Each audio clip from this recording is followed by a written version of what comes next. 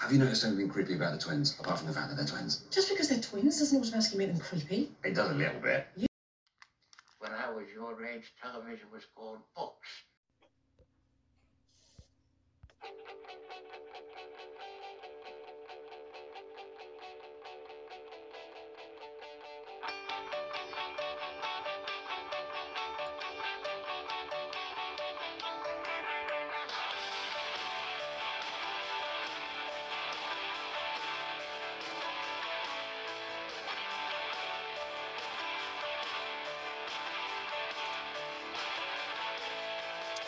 Happy New Year. Happy 2022, everybody.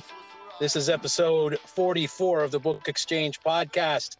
My name is Jude Joseph Lovell. I'm the co-host and co-founder of this podcast, and I'm going to immediately welcome in my brother, my womb mate, my twin, John Lovell from Easton, Maryland. John, good morning. Are you with me? Hey-o!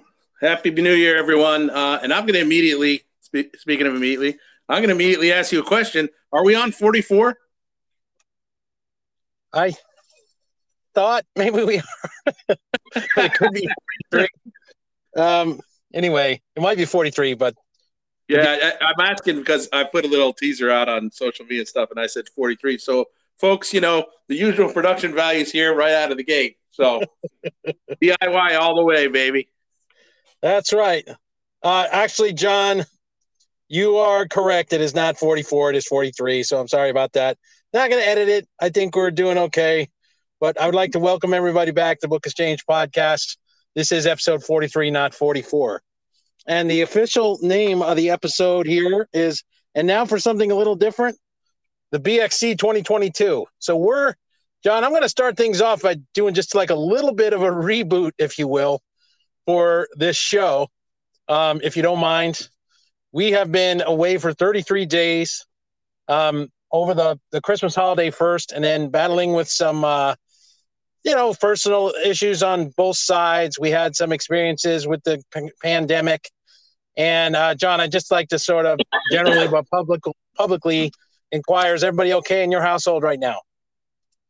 Yeah, thanks, man. We are finally on the mend. As you know, we were hit pretty hard by the COVID, virus over just around Christmas time. One of us in particular, we had a hospital stay in there. So, it got a little bit rough for us, like it has for many, many people. So, but we're finally on the mend. One of us is not quite 100%, but rapidly approaching it. So I'm happy to say that. And I just hope that everyone, I wish and hope everyone out there stays safe and has been able to get through, this last month or two without too much damage. But thanks for asking. We're doing pretty well. Good. I'm glad to hear it. And my family, we had some illnesses, not quite the same degree as with John's, but we're doing okay. And we're very happy to be back. Now, I'm going to get to something a little different, but I'm going to do a little brief recap here. So first of all, I want to say, I don't know if we ever discussed this on the show, John, but the opening song there, which is the standard tune we use for most of our episodes, just for those who are fans of the show, and in case anybody ever wondered, that song is by a band called the Hold Steady from Minnesota originally. And the song is called Stuck Between Stations. And that's one of our favorites. And John and I really love that song because you hear the opening line from the song is, lately I've been feeling that Sal Paradise was right. And that's one of our favorite sort of rock and roll literary references. The singer and the songwriter Craig Finn is referring there, of course, to the protagonist from Jack Kerouac's famous novel On the Road. And John and I have sort of bonded both musically, rock and roll wise, and in literary terms over the Hold Steady's music. So if anybody had ever wondered, that's why we used that song called Stuck Between Stations by the Hold Steady. And it's nice to bring that back. Do you have anything you want to say on that, or can I go on? No, I'm just glad that you brought it up and kind of clarified that. But yeah, that one has always stuck out to us, and I think it just felt right when we got the show started. Yeah, there's something about the spirit of that song as well, but like it was really kind of a fusing of like our rock interests, our music interests, and our literary interests. And so I'd like to transition there. This is the Book Exchange podcast. It's the show where two identical twin brothers guide you like two twin Virgils that John said in episode 1, or two Virgils for the price of one. I always was very fond of that line of John's. We guide you through the world of books, literature, reading, sometimes writing, and appreciation for books and that whole world of reading and literature. And I'd like to just administratively, if you would like to leave us a voicemail or check out our site, remember it is anchor.fm/book-exchange, BOOK-XCHANGE.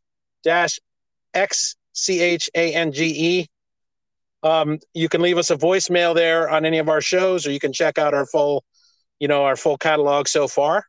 And be sure to send us any feedback through email.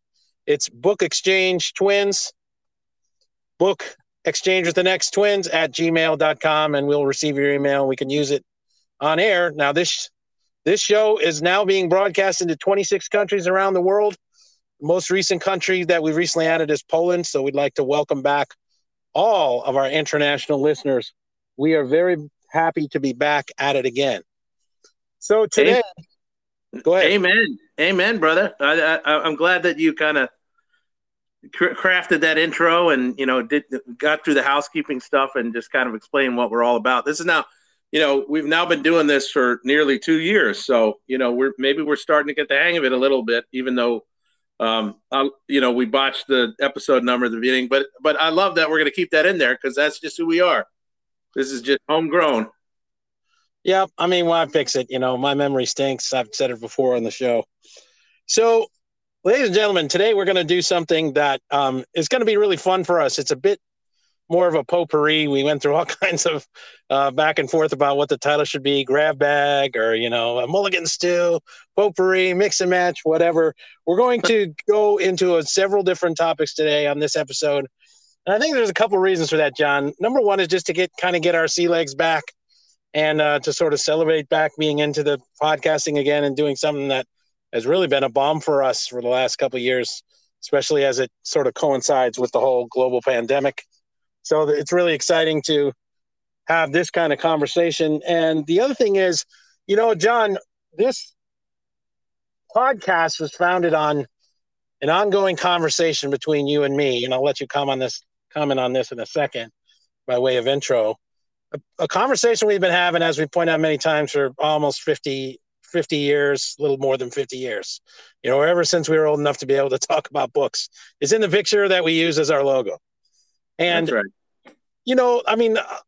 So far in doing the podcast, we've been pretty good about, having a topic or two that we're going to zone in on specifically. But John, the fact of the matter is that as long as that conversation's been going on, at least 50% of them, if not more, are not just focused on one or two things. We have had so many literary conversations that ran the gamut out of, several topics, and we just yammered on forever and ever. And then we both decided that it might be fun to do a podcast episode that was a little bit more in keeping with those conversations that we've been having all along. So we got several topics, actually 3 that we're going to hit today. But we're going to be kind of bouncing around, and that I'm saying that because that doesn't feel that, off base to you and me over the years, does it? No, not at all. And I like everything you've said up to this point. That's well put. And I think obviously you've nailed the character of the podcast well. And we are glad to have, people back listening to us again. But yeah, I think this is going to be fun. It's not quite our usual format. Normally we have just a particular topic that we decide to dive into. And as with most of them, there are millions of directions you can go within that one, category or genre or whatever it might be. But yeah, I mean, we tend to, you mentioned it at the outset, sometimes the lines blur for us very easily between movies, books and music, other books and all other forms of art, really, and entertainment. So that's what this show is going to be. We got and one of our topics is sort of in response to, not a request, but a suggestion that was made by one of our listeners. One of them is a little bit more philosophical in nature, which we sometimes, kind of take a step back and looking at questions about why we read the way we do. So we'll get into that territory a little bit in a fun way. And then the other, I did tease this on social media. There are a couple movies that we wanted to talk about that connect to the literary world in more ways than one. But I'm sure you're going to set that all up. But yeah, I think this is going to be a little looser. And I'm with you. It's been a long time. You said 33 days. And I'm itching to get back into the conversation, via the book exchange. So let's go. Yeah, well, I can hear you're ready, John, and I am too. So yeah, I'm going to set it up a little bit further, although it's kind of set up. But let's do this, John. Let's first talk really quick about what we are reading right now. So we are going to adhere to that part of the format. Why don't you start us off? Tell us what you're reading and what it's like, and then I'll do the same. We'll take a break, then we'll come back and we'll do our potpourri. Yeah, that's great. So I'm currently reading a book that you gave to me. It's been mentioned on the show many times. It may be mentioned again on this podcast episode. We'll see. But we have a tradition that we sort of call, using the same name of the podcast, we have what we call the book exchange, where, whether it's our birthday or Christmas, we just literally exchange books. And we've done that for so many years. I can't even remember when that started. But so I'm going back to a book that you shared with me. I saw it because you wrote a note in the front of it in 2018. And it's a book called SPQR, A History of Ancient Rome. And it's written by the eminent British scholar of ancient times, Mary Beard. So apparently Mary Beard she's at Cambridge. She's an expert on ancient civilizations, in particular the Roman one, and I guess she's a bit of not really a celebrity, but she's well known. She's been on TV many times in series and interviews talking about Roman history. So this book, in some ways, feels like sort of a culmination of her lengthy and apparently distinguished career. SPQR. I should have the Latin for that handy, but I don't. But that is the famous sort of, I don't know if slogan's the right word, but we'll just go with it. Like slogan that the Roman Empire used, and it's translated in English to the Senate and the people. And so, you see SPQR, chiseled on monuments everywhere, all over, the Mediterranean. It's kind of one of the hallmarks of ancient Rome. But this is a fascinating kind of sweeping look at the Roman Empire, but it focuses a lot on how this one really kind of small town in Italy managed to somehow conquer the known world at the time, and just how did that happen? How did Rome become Rome? And there's so much. It's a very dense book. I'm really enjoying it. It's slow reading, but it's fascinating. And I'll just say, I can't recap the whole thing in this small space. We got to move on. But I'll just say, reading this book is just one of the many things that's astonishing to me is how little has changed really in the political arena from ancient times until now. It's absolutely incredible. Just, there's so much, you just kind of shake your head in recognition that so much of the intrigue and the kind of, conniving and the negotiations and that happened in the Roman government, and the corruption, all of it. It just seems so weirdly familiar for such an ancient civilization. But anyway, this was an inspired choice by you. It's a really fast at the Roman Empire, and that's a subject that I really haven't looked at in depth or read about in depth, maybe ever, for a very, very long time. Maybe since my college days when we read some of the ancient masters, but nowhere near enough. But so it's been really great to kind of dive into this and just understand more about the Roman Empire. So that's what I'm reading. Great choice. Thanks for giving it to me. Now it's your turn. Well, the more the things change, the more they stay the same, as the great Neil Peart of Rush wrote in the song Circumstances. Maybe not the only person to observe that, but he did it in a pithy way in that great song. And I'm going to work a Rush quote in wherever I can. So, yeah, well, if that is an inspired reading, it was definitely inspired by your reading when I picked it out for you, because you're the type of guy that would take something like that on. And it sounds like a great book. I know Mary Beard is a big name, like you said. And, just to imagine, 'cause there's a very famous kind of all world book that I think neither of us has read before in the annals of history books, called The Decline and Fall of the Roman Empire, right, by Edward Gibbon.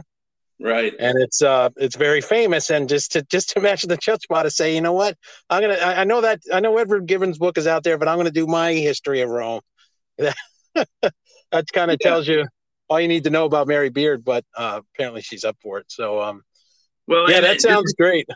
Really quickly on that note, she references that great work, of course, in her introduction. And it's interesting. She says, that book is really focused on how Rome fell, whereas mine is focused on how did Rome become Rome. So there is a little bit of a different objective in the two books, but I just thought that was interesting that she pointed out in the introduction. Yeah, good point. Yeah, it sounds like they do have different focus. Well, anyway, just to keep things moving, so I am at the tail end of my annual tradition called Dickens Fest. It's in its 20th year.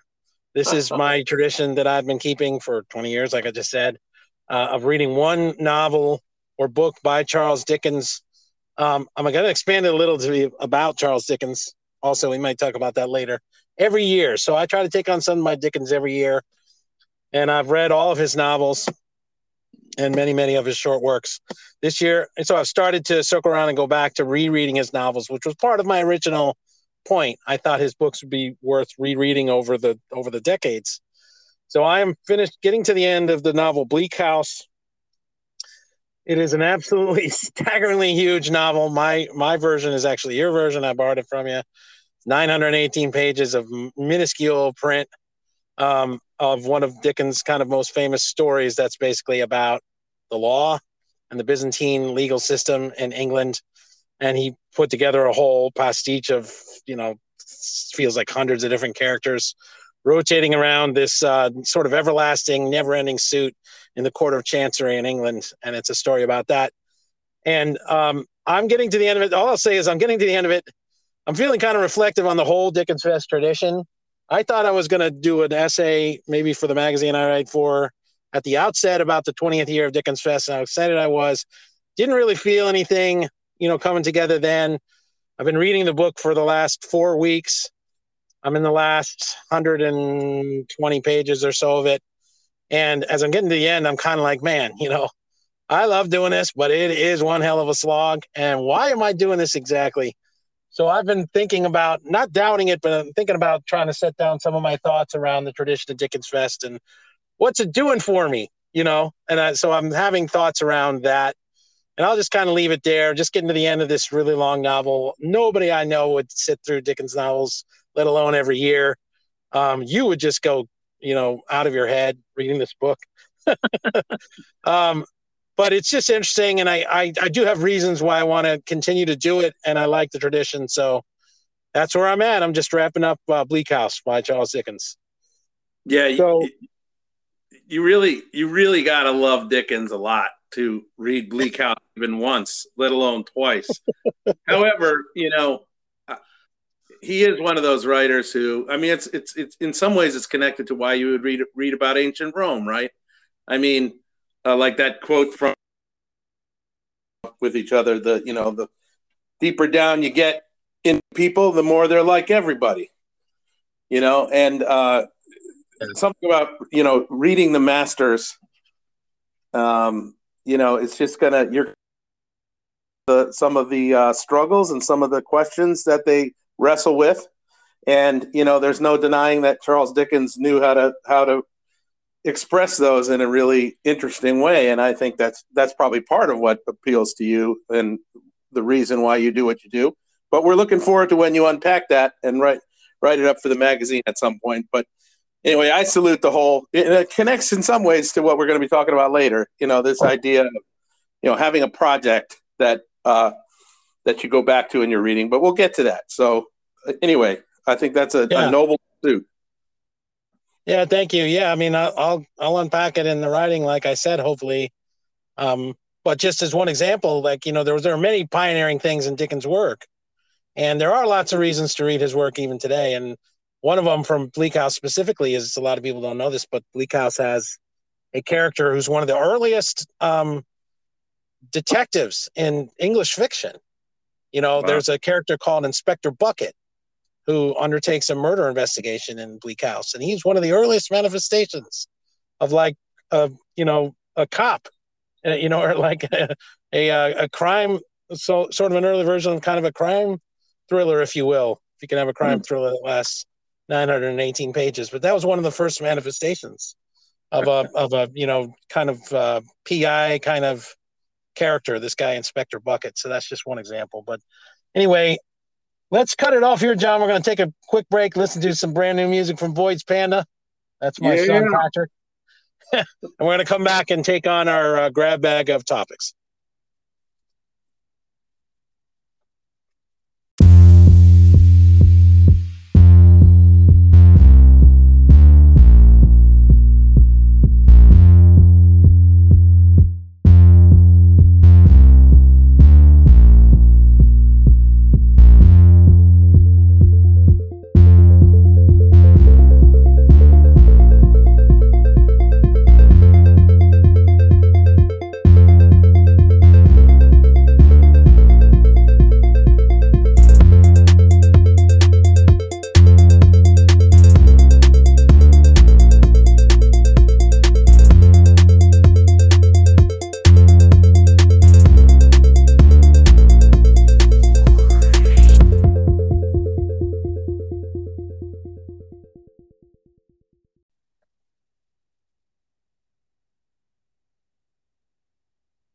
All right, we are back, and here's what we're going to do. No real fancy setup here, John. We've got 3 topics in our kind of lightning round, or whatever if you can call it a lightning round in a 2-hour podcast. But there's 3 things that we're going to take on. John started to allude to them earlier. So the first thing we're going to do is we're going to have a little recap live and on our show of the annual activity around Christmas. Part of what gives this podcast its name, John and I engaged in. He said it earlier, our annual Christmas book exchange with an X. So we're going to do a little recap of our selections for each other and just kind of do a readout on why we chose them. That's topic number 1. Topic number 2, we're going to do something that I don't think I have ever done before. And that is, we're going to talk about some loose, meaning we're not going to be held to it by iron, reading resolutions for the new year, 2022. Some things we're going to try to do as readers specifically in the year coming up. So we're going to have an interesting discussion around that. I have 3, technically 4, and John, you have whatever you have. And then the last topic is going to be, as John mentioned, we're going to talk about 2 films that are drawn from old literary sources that we have both seen recently and we're very interested in seeing. Well, most of us in one case, but that we've both seen and we have not really discussed. So we're going to, at length, so we're going to share some reactions to those 2 screen adaptations of literary works. How's that sound to you? Sounds great. I just want to take a brief second to shout out to you mentioned it earlier, but I got to shout out to your son, Patrick. Patrick, thanks for contributing to the show. Loving the music that you've been putting together. He's a young guy, but he's rising in the ranks, as they say. And he's my godson. Very proud of him. And I just want to thank him for contributing to the show with his awesome music, his own compositions. It's fantastic. So thank you, Patrick. Yeah, I appreciate that. That was one of his longer pieces. He was worried because it was 45 seconds. I was like, dude, it's our show. Let it roll. We'll take it. We'll take it. So, all right, John, let's bring listeners into the fold here with our Christmas exchange. So every year for our birthday, we call it the birthday exchange, and then we do a Christmas exchange. And as John mentioned, we've been doing it. I have no idea when it started either. A long time. And we give each other books anywhere from, it's anywhere from 2 to sometimes we go crazy, 5 or 6, but it's usually somewhere around 2 or 3 books per exchange. And we did it this Christmas. And John, I'm just going to flip it over to you, and I'm going to ask you to share with our listeners the 2 selections that you chose for me this year and why you chose them. So go for it. All right. Well, first, I just make a quick comment. Like, I love this exchange tradition that we have going between each other, and one of the great things about it is that, just like this show, I mean, there are no walls around the edge of the empire. There are no boundaries at all. The books that you may get from the other could be about anything, any genre, any topic. It just all depends on what the giver is sort of feeling, and it's mysteriously sort of connected to the way that we're sort of connected. Like, we just have an instinct about what the other likes to read, even if it's something they've never read before. So it's kind of fun, to take part in it, because, especially with you, because it's like, I'll see a book and I'll be like, well, I know Jude doesn't know a damn thing about that topic, but for some reason I think he's going to love digging into it. So, I'm going with that. So that's he doesn't know. He doesn't know he wants this, but he wants this. Right. Exactly. That's kind of how we do it. And I just say that because you're going to hear, even in this brief edition of the Book Exchange, I mean, there are some wild picks, but you just kind of, all bets are off with the Book Exchange. So, sometimes it's a little more, quote unquote obvious, and sometimes it isn't. So, yeah. John, sorry to cut you off, John. I just want to add a quick interjection I forgot to say. So what we're going to do is I'm going to have you share the titles. Then the other guy is going to quickly cover kind of how he reacted to those titles. And then we'll go back and then go back. All right. Yeah, that's fine. So the two I picked for you for this last version of the Christmas Exchange, one, I use the word obvious, and sometimes, we're both kind of interested in the literary world, right? And I mean that literally. So like literature around the world. And so we talked about this briefly in one of our past shows. We pay attention to things like who won the Nobel Prize, for example. So this past year, the winner of the Nobel Prize was a writer from Tanzania, Africa, by the name of Abdul Razak Gurna. And we were both kind of fascinated by that because neither of us had ever even heard his name, not once. I think I'm right about that, right, Jude? Right. I never heard of him. Never. So, we follow stuff like this. And if we hear, if a writer wins it that we've never heard of, we're kind of immediately a little bit more intrigued. And, I was trying to learn a little bit about him. And I came across, which is, I was later to find out, his first novel, kind of his breakthrough novel, which is a short novel called Paradise. And it's been described as a coming-of-age story that illuminates the harshness and beauty of Africa on the brink of colonization. So, I just looked at it. I thought it sounded really interesting. It's a slice of life from a part of the world that we know nothing about, written by a writer who has recently sort of burst onto the international scene. I mean, I think he was known. I think he's lived in England for a number of years. I saw an interview with him recently. Speaks perfect English. But he wrote this short novel about a boy who was sold because of a debt. He's sold to another family, and it's kind of a coming of age story set in pre-colonial urban East Africa. And I just thought, that's got to be really interesting, So I just it's very much by gut with us at this point. So I that was my first choice that I gave to you, was that book. And you want me to just briefly touch on the second one? Yeah, I think let's have you hit both, and then I'll quickly explain the way they hit me, and then we'll go the other way. Okay, that sounds good. So, like I do with my reading, I like to, when I'm giving books to Jude, I like to kind of mix it up either by genre, or a lot of times, we tend to gravitate towards two, maybe three, selections for each. And so with me, it's very often, I think you would agree with this, Jude, very often I'll go one fiction, one nonfiction, which reflects a little bit more the way I read, but I know Jude's interests are vast. And so there's a nonfiction book that I've been looking at for years, for the last 5 years, in this context of possibly giving it to you, but just for myself, because that's one of the sort of bylaws of our exchange, is that if it's a book that you can barely part with, then it might be a good choice to give to the other guy. Yeah. So this falls squarely under that category, and I really don't know anything about this story at all, but I just thought it sounded absolutely fascinating.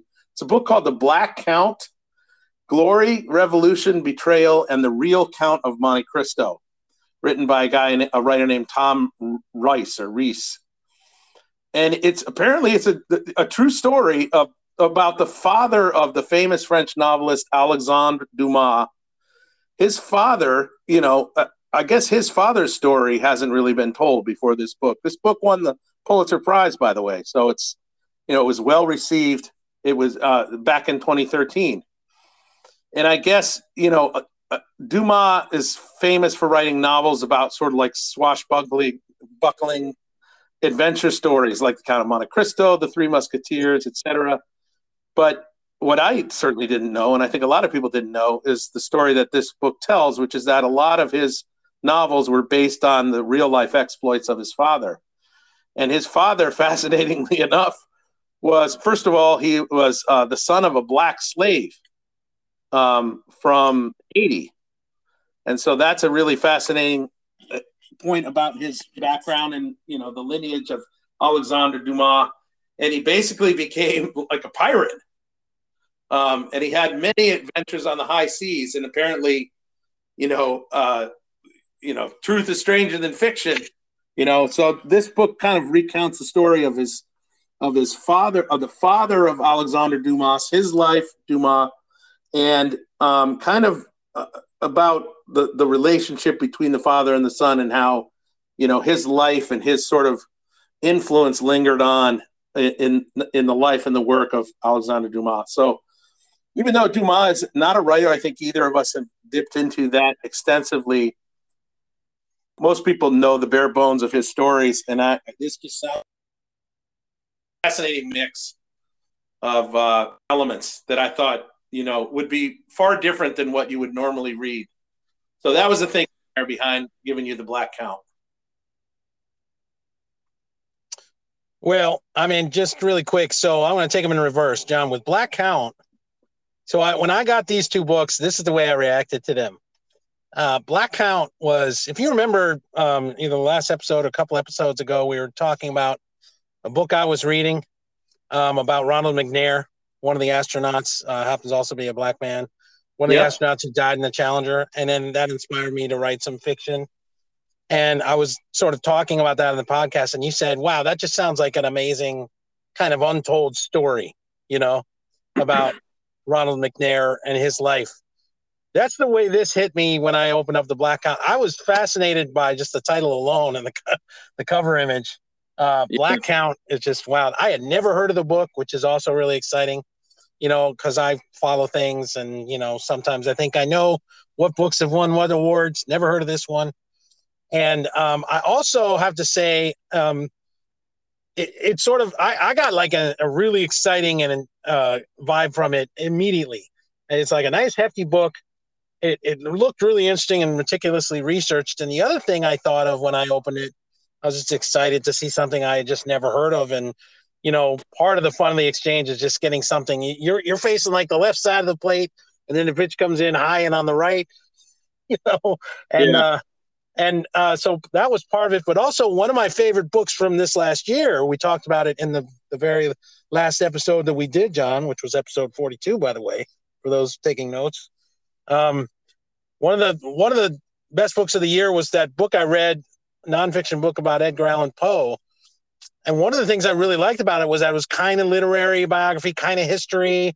There was some like interesting ideas in there. And this sort of strikes me as a very similar book, and I just devoured that book on Edgar Allan Poe. So I was really excited about Black Count, and I had never heard of it. And and the other thing is I have sort of a mild interest in sort of older famous novels that I haven't really, that's a corner of reading I haven't gotten into as much as I wanted to. Stuff like The Count of Monte Cristo, or like Ivanhoe, Rob Roy, stuff like that, and that's kind of in there too, so I was really excited about that book, and it really took me by surprise. And as far as Abdul Razak Gurna and the novel Paradise, we follow the prize. I'm particularly nerd about the Nobel Prize. I always find it interesting to read books by Nobel Prize winners. You mentioned that we like it when it's somebody we've never heard of, like literally never heard of. All those kind of boxes were checked. But then, just again, it just speaks that whole larger thing that we're looking for when we read, that's sort of collective to both of us, about kind of, we call it empathy or just walking a mile in another person's shoes. And this is a novel by an obviously renowned and accomplished artist set in, pre-colonization East Africa. And I don't have a clue what that's like. So I'm very interested in that. And I'm always hungry to read a Nobel Prize winner, particularly ones I haven't discovered. So I was really excited about both of them. Those were my reactions. And like I shared it earlier in the show, it's like what another part of this whole tradition that's a lot of fun is to, with the way we read, you might not get to some of these books for a couple of years. Like I was talking about Right. SPQR. That was a book you gave me back in 2018, just getting to it now. But the payoff, like when hopefully, when one of us reads the other's pick, and it's just like, man, to sum it up, the reaction is something like, I'm so glad I read this. My life is richer from having read this. That's a real, there's just look, we're nerds on this show. You can chuckle if you want, but there's a real satisfaction in knowing that. And I think most readers would agree with this, knowing that you recommend or give a book to somebody and it made a mark on them somehow, or it resonated with them. And that's fun too. That's part of this whole tradition. And so it's kind of neat that it has reverberations across maybe even a couple of years. So yeah, I totally agree. I'm excited for you to read those whenever you get around to them, and hopefully they'll achieve that goal that I just. If you don't mind, I'm gonna move on to. Well, I guess I kick it over to you, right? And you tell me about the two books that you gave to me as part of the. That's right. Yeah, and I'll do it quickly. So I had two books that I sent John this Christmas. The first one was a fairly slender volume of short stories called Perchance to Dream, stolen from William Shakespeare there. It was written by somebody named Charles Beaumont. Now, Charles Beaumont, I may have heard his name before, but I definitely am not familiar with his writing. But he was, I believe he's deceased now. I think he was writing in like the 50s and 60s, maybe the 70s. He was best known for being one of the head writers of the TV show The Twilight Zone. And he had, has written many, many stories that are all over the map, but the central theme is kind of like weirdness, So this was a guy that wrote like vampire stories, horror stories, alien stories, science fiction stories, just flat out weird stories. And Penguin Classics put together a new version of selected stories of his that just looked like a hell of a lot of fun, called Perchance to Dream. It came out within the last few years. And what tipped my attention to it was John and I are huge fans, as we've said many times on the show, of the great Mexican filmmaker, fantasy and horror filmmaker named Guillermo del Toro, whose most recent film was called Nightmare Alley, which I saw not too long ago, but I don't think John's had the time to see it. Anyway, he was doing press around that. Somebody said, "Can you give me some of your favorite, most inspirational books for telling weird stories?" And this book was on that list. And when I saw the description, I thought, I sort of rang my cash register and I said, that's going in the bucket for the exchange. And I just thought that would be a really fascinating and very fun read for John. So that's book number one. And then the second one was really out of left field for me. I was thinking about John as kind of a nonfiction reader in particular. I know he likes to literally go to all corners of the globe and of this planet. I know he's not afraid of environmental themes and science, but this was kind of a combination of the things. I happen to notice that one of the really great publishers in America is called the Library of America. And it's tied in with the Library of Congress, I believe. And their sort of function is to preserve the work of America's most celebrated writers, basically. And they put out these really handsome hardcover editions of the best American writers. And they were putting out a brand new book called The Sea Trilogy, which was written by someone named Rachel Carson, a scientist, apparently. The only thing I know about Rachel Carson is that she's most famous for writing a book called The Silent Spring or Silent Spring. And I'm not, is that a book about menopause? I'm maybe I'm mixing it up with something else. So I apologize. I think you are mixing it up with something else, but no, it's a book about. It's a very, very early book about environmental destruction, but particularly around the use of pesticides. So Okay, yeah. Well, that's what Silent Spring is about. Well, unedited, folks. That's my second major error of the episode. But like I said, we've been off for 30 days. Anyway, she's most famous for the book Silent Spring. I've sort of vaguely heard about that. Obviously, I didn't really know what it was about.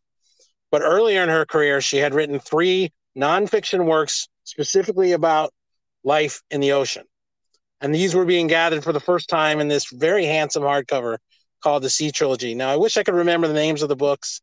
I want to say one of them was called The Sea Below, but I'm not sure. But I think one of them has to do with like coastal life, like life on the edge of the sea. And then another is about, the life in the sea itself. And then I'm not sure about the third one. But the volume was really attractive to me. And the whole idea of having a trilogy of books that were written and sort of foundational many years ago about the ocean, which affects every person on this planet. I thought that was interesting for John, and I took the plunge, and I didn't know how it was going to go over, but he's going to tell you right now. Yeah, by the way, playing that book with a book called The Silent Passage, which was by a woman named Gail Sheehy, which was about menopause. That's it. Yeah, that's it. Yeah, sorry. Yeah, haven't read that one, folks, and I doubt we're going to get to in-depth discussion of that one on this show. But I mean, to react to these picks, I mean, first of all, I'll take the Charles Beaumont, and again, it's something that you mentioned before. I had never heard of the writer or the book. Obviously, I've heard of The Twilight Zone, and I think some of its most famous episodes were penned, or at least based on some of his stories, such as what is it? I think it's called Terror at 30,000 Feet or something like that. I might not have the number exactly right, but that's a very famous Twilight Zone episode that stars William Shatner, who writes an afterword to this volume of stories. Right. So, what else do you need? It's a story of a collection of like fantasy and science fiction and sort of horror tales with an afterword by William Shatner. And, by the way, a foreword by Ray Bradbury, which should tell you something right there, since Ray Bradbury is one of the greatest American writers of, I guess I hate using terms like this, but what you might call genre fiction or science fiction or whatever. But you mentioned, you use the word fun. I mean, this book, you also mentioned cover images. Sometimes you just open a book and the cover just away. This cover of this book has this really, bright colored, sort of garish, collage of artwork that features, a hand holding a pistol, of course, in classic noir fashion. It's got a winged demon on it. It has some kind of evil gnome kind of creature that looks like a Jawa that had somehow gone horribly wrong. And I mean, are you getting the picture here, folks? What kind of book this is? You got like a large giant that's two-headed that has these sort of pincer-like claws. These are all just kind of. You may not make it out of that book alive. This, dude. I immediately, grabbed onto that image and I said, this should be the new logo for our show right here, because the two-headed giant, freak of nature. I mean, it's perfect. But yeah, I mean, it just looks like it's going to be a blast. And, I've read a couple volumes of short stories that sort of feel like this before from different writers. I mean, you talked about an excellent selection of horror fiction put out by the same press, by the way. Earlier in the show, one of our early episodes by Thomas Ligotti. I mean, this seems like it's kind of in that vein, and it's the kind of book that, and we often in our read, we'll talk about, the way we read and kind of some of the purpose behind it. And sometimes you're just looking for something fun, something that just, kind of blow the doors off your imagination. That's exactly what this book looks like. So, I'm really excited to kind of dive into that one. And then the second book by Rachel Carson, which is it's a big book, it's a thick book, as you said, it's a trilogy, a hardcover, beautifully bound hardcover trilogy. And again, I'd heard of Rachel Carson, But the only book that I knew her by was what just about everybody would know her by, which is we've already mentioned, which is Silent Spring. I didn't really know much about her background at all, and I had no idea that she had written anything about, the sea or the Earth's oceans, let alone a trilogy of books. So this was like, it really is what you would call like a discovery, because when I opened this sucker, it was like I didn't even know these 3 books existed, and then started reading about them. And you're right, I actually don't want to say too much because it's cool. This is going to connect to something we're going to talk about in a little bit, so I'm going to say more then. But in terms of natural world, but say this is really right up my alley, especially I would say in the last several years of my life. So this is a trilogy of books all about the world's oceans, and it just looks really fascinating. By the way, the 3 books are called Under the Sea Wind, The Sea Around Us, and The Edge of the Sea. So it's just sort of like cool. Diving into a whole new writer and a new kind of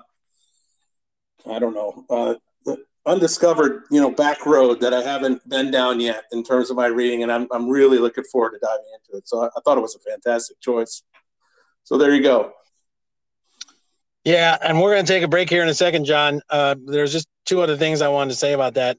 I did feel like, John, as you know, there's such a gut element to the book exchange. Sometimes, you're 3/4 of the way there, and the last quarter is just gut alone. And I just felt something kind of cool about this Sea trilogy. Although I do think, and this happens, I do think it runs a risk. It could be 3 straight books about the sea that are really, really boring. It definitely could be that. It doesn't feel like that to me. But, you don't know. Kind of, you have to just take a leap of faith with some of these choices. And the other thing I was going to say is it's interesting. I wish I could remember the title. But 1 or 2 years ago, one of my sort of right there at the end selections for birthday or Christmas that then I didn't make it was a single volume history of the oceans. It was like 800 or 900 pages that somebody had put out recently. I wish I could remember the name of it, but it was like somebody said, this is a history that took on a history of the oceans, across time.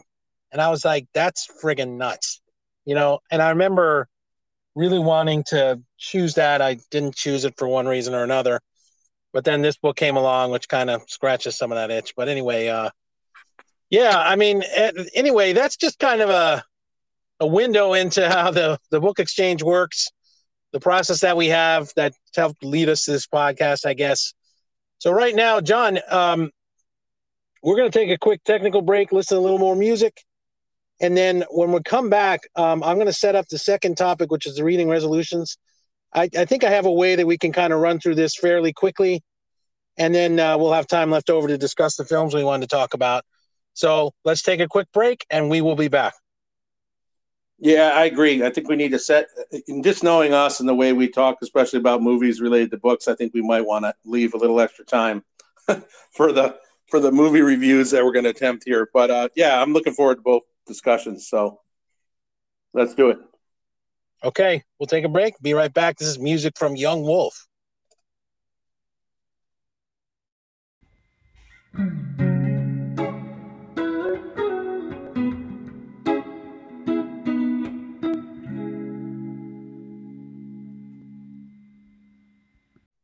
Okay, we are back, and I want to apologize again to Rachel Carson for confusing her book Silent Spring with a book about menopause. Sorry about that. Okay, John, topic number 2 is called reading resolutions. Now, I'm going to set up a little bit here in a minute, but the way I want to handle it sort of just logistically is I'm going to start it off, just to switch it up, I'm going to start it off myself this time.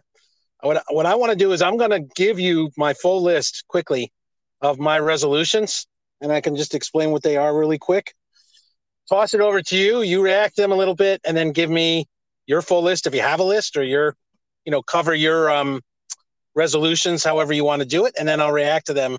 I think rather than going back and forth, I think that'll make it a little bit quicker if that works for you. Yeah, it does. I don't really. I have one sort of resolution for this year that I came up with, but I was going to talk about, a couple resolutions that I set for myself, kind of on a more annual basis. So it works that way. It's just a little bit of a different approach, which I think makes it more interesting. Yeah, no, I think that works. I'll say it this way: I'll cover, my take on reading resolutions, and then you cover your take, and we'll react to them real quick. Perfect. But I do want to say, just by way of introduction, this is something, again, I said it in the beginning, I have never, at any point in my life that I can remember, I mean, that's part of our kind of MO, set any sort of parameters or goals around my reading for the year. And so when John first brought this up, was this the one that was suggested to you by somebody else? No, that was a previous segment. One of our listeners who knows about that tradition said maybe sometime you could sort of, talk about it on air a little bit. Okay, gotcha. Anyway, I've never done that before at all in any way. And when John first brought it up, maybe we could do one about New Year's resolutions or something, which makes total sense. I was like, well, there's no there, But when I thought about it, I thought, well, this would be an interesting way to maybe set some goals for myself, and I handled it that way. I have a list of 4 things I decided to try this year, with the understanding of, I'm not going to hold myself to it, with any firm way. But I thought about some things I wanted to try to do reading wise this year, and I'm going to share them with you now. I love it. Just really quick. I love it. First of all, that, this is encourage you to try something a little different. And the second point really quickly is that, and there's no way to get a response to this, but it's just, hypothetically be interesting to know. I think some readers do kind of set goals for themselves and say, I'd like to learn more about this, or I want to try to read in this direction, or maybe not at the beginning of the year, but, there's reading with a purpose or with a plan, and then there's just reading whatever strikes you as the next good read. So I think they're both, obviously legitimate ways to go with your reading, but it's interesting to think about what that might mean if you wanted to set some goals for your own reading. Yeah, and that's the way I took it. So I have 4 goals. And the first one I've already done in a way, but I have to sort of stick to it. My first thought was, never done this before. I usually have a sense of what we talk about on every episode, what I'm going to read next. I said to myself, well, I'm not going to do this for the whole year, but I'm going to sit down. I'm going to lay out the first 12 books I want to read this year. So I looked at what I had, and I thought about books that I wanted to read, and how I could make it a good variety. And I jotted down 12 titles. And I'm not, one of the things I do is if I hear about a book I'm really interested in, and I can find it at the library and it's there, I'll get it and read it. So I wouldn't, not allow myself to do that. But I now have this list of 12, the first 12 books I'm going to read for the year. And I'm going to try to go through them and see how that goes, just kind of tick them off. So that's number 1. And my second resolution this year is there's 3 big books. So I took a look at some of my shelves, John, just trying to go through some of this. There's 3 big books that I've been meaning to read for probably 4 or 5 years, and I keep not reading them. So I wrote them down. I actually wrote down 4 of them, but my goal is to read 3 of these big books that I've been putting off. One of them I've only had for about a year or so, but the rest have been sitting around for a while. And the books are as follows: The Rise and Fall of the Third Reich by William Shirer, Middlemarch, George Eliot, which we talked about a lot. The 5th book in A Game of Thrones called A Dance with Dragons. I've actually been putting that off for 3 years. I really want to read that book. And the 4th book is one I got from you for our 50th birthday, if you remember. It's called New Grub Street. And I don't even remember. I didn't even write down the name of the author. I have no idea who the author of that is. Do you know who wrote New Grub Street? I do, because I have a copy on my shelf as well. George Gissing. Thank you for that. Yeah. So that's my second resolution. I'm going to read 3 out of the 4 big books I've been putting off. That's going to take a lot of my reading for the year right there, especially The Rise and Fall of the Third Reich. Resolution number 3. As you know, and we don't have to discuss it, I've been working recently on short stories. And I find that craft very difficult, but it's also very rewarding to write them. And so I thought, and many times I've undertaken sort of a mini study on the short story, but I realized I have at least 4 or 5 volumes of collected stories from very monumental short fiction writers on my shelf. So I decided I'm going to read at least 2 of these collected works. And the writers are William Trevor. Some of them I've read already. William Trevor I have not read. Gabriel Garcia Marquez, I have his collected stories. I've read them once. I have a huge volume by Vladimir Nabokov. Never read it. Got it from you. It's always worth rereading Flannery O'Connor. So her collected stories, I've only read them once. There's a famed short story writer, but not as famous as the others, named Peter Taylor, who was from kind of the middle of the 20th century. A renowned short story writer. I have his collected stories, which I got from you. Dylan Thomas, famous for poetry. His collected stories are on my shelf. And then I have the collected fiction of Jorge Luis Borges, who we've talked about. I've read that once, very challenging, but that would be worth going back and reading again. So my third resolution is to read at least 2 of those collected short story works. And the last one, and then I'll kick it over to you for reactions, is I love biographies, and I particularly love literary biographies, but I usually don't read a whole lot. If I get one in per year, I'm lucky. And I think you generally read a little more than I do. So I want to read at least 3 biographies in the coming year, and I tend to want to read literary biographies, although not all of these on the list are literary biographies. So the candidates are, I have 2 biographies of Charles Dickens, and I'll just may as well announce here, next year's Dickens Fest 21 is going to be one of those biographies. So it's not actually going to be a book by Charles Dickens. It's going to be a book about Charles Dickens. I also have the 3rd volume of the magisterial 3-volume biography of Graham Greene, written by Norman Sherry.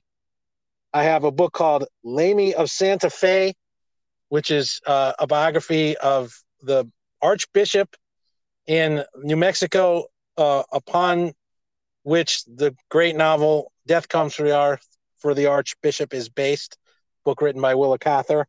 You also gave me that biography. I have a literary biography of V.S. Pritchett, a very famous short fiction writer from the UK. And lastly, there's a book called All God's Dangers, and that's a biography of kind of either a slave or a descendant of slaves, of a sort of what's the word I want? What's the word for when you can't read, John? I'm blanking. Illiterate. Illiterate black man who grew up either in slavery or as a descendant of slaves, that came out a number of years ago, that you also gave me. So those are my resolutions. I know I threw a lot at you. You don't have to react to everything. What do you think? And then just roll right into yours. Well, first of all, I think you really took this assignment to heart, and you set some very ambitious goals for yourself, which I really like, both in terms of like quality and length. Like, you're never going to get to all those books, but you know that. But so I salute that effort. I think that's great. I think it's great that it gave you a chance to just think about it.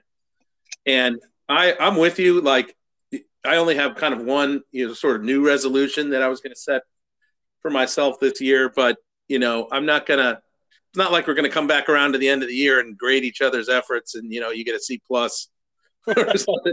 Yeah, it's not like that at all. It's more about, for me anyway, this discussion is more about, hey, it's sort of like part of the conversation we have with readers everywhere. Hey, do you ever set goals for yourself? Do you ever read with a purpose in mind? Or is it always just, like I said before, just kind of spontaneous? And, and that may harken back a little bit to, ways we approach reading as readers. We've talked about this a lot on the show, but like for me, I read for entertainment like anyone else, but I also read for self-education, which is nothing new. A lot of people do that, whether they realize they're doing it or not. It's not, I don't want that to sound highfalutin at all. But I do read with an overarching purpose that I'm trying to, enrich my knowledge, my sense of the world, trying to, live a better life, frankly. And my reading sort of connects to that in a lot of ways. Not every book. If we're reading a crime novel by Derek Raymond, I'm not trying to improve my character through reading that. Although it may get you thinking about, the nature of evil, for example, or whatever. So that for me is kind of an overarching, I guess I would say, purpose or goal with my own reading. And, the choices I make are reflective of that to some degree, even if it's sort of subconscious.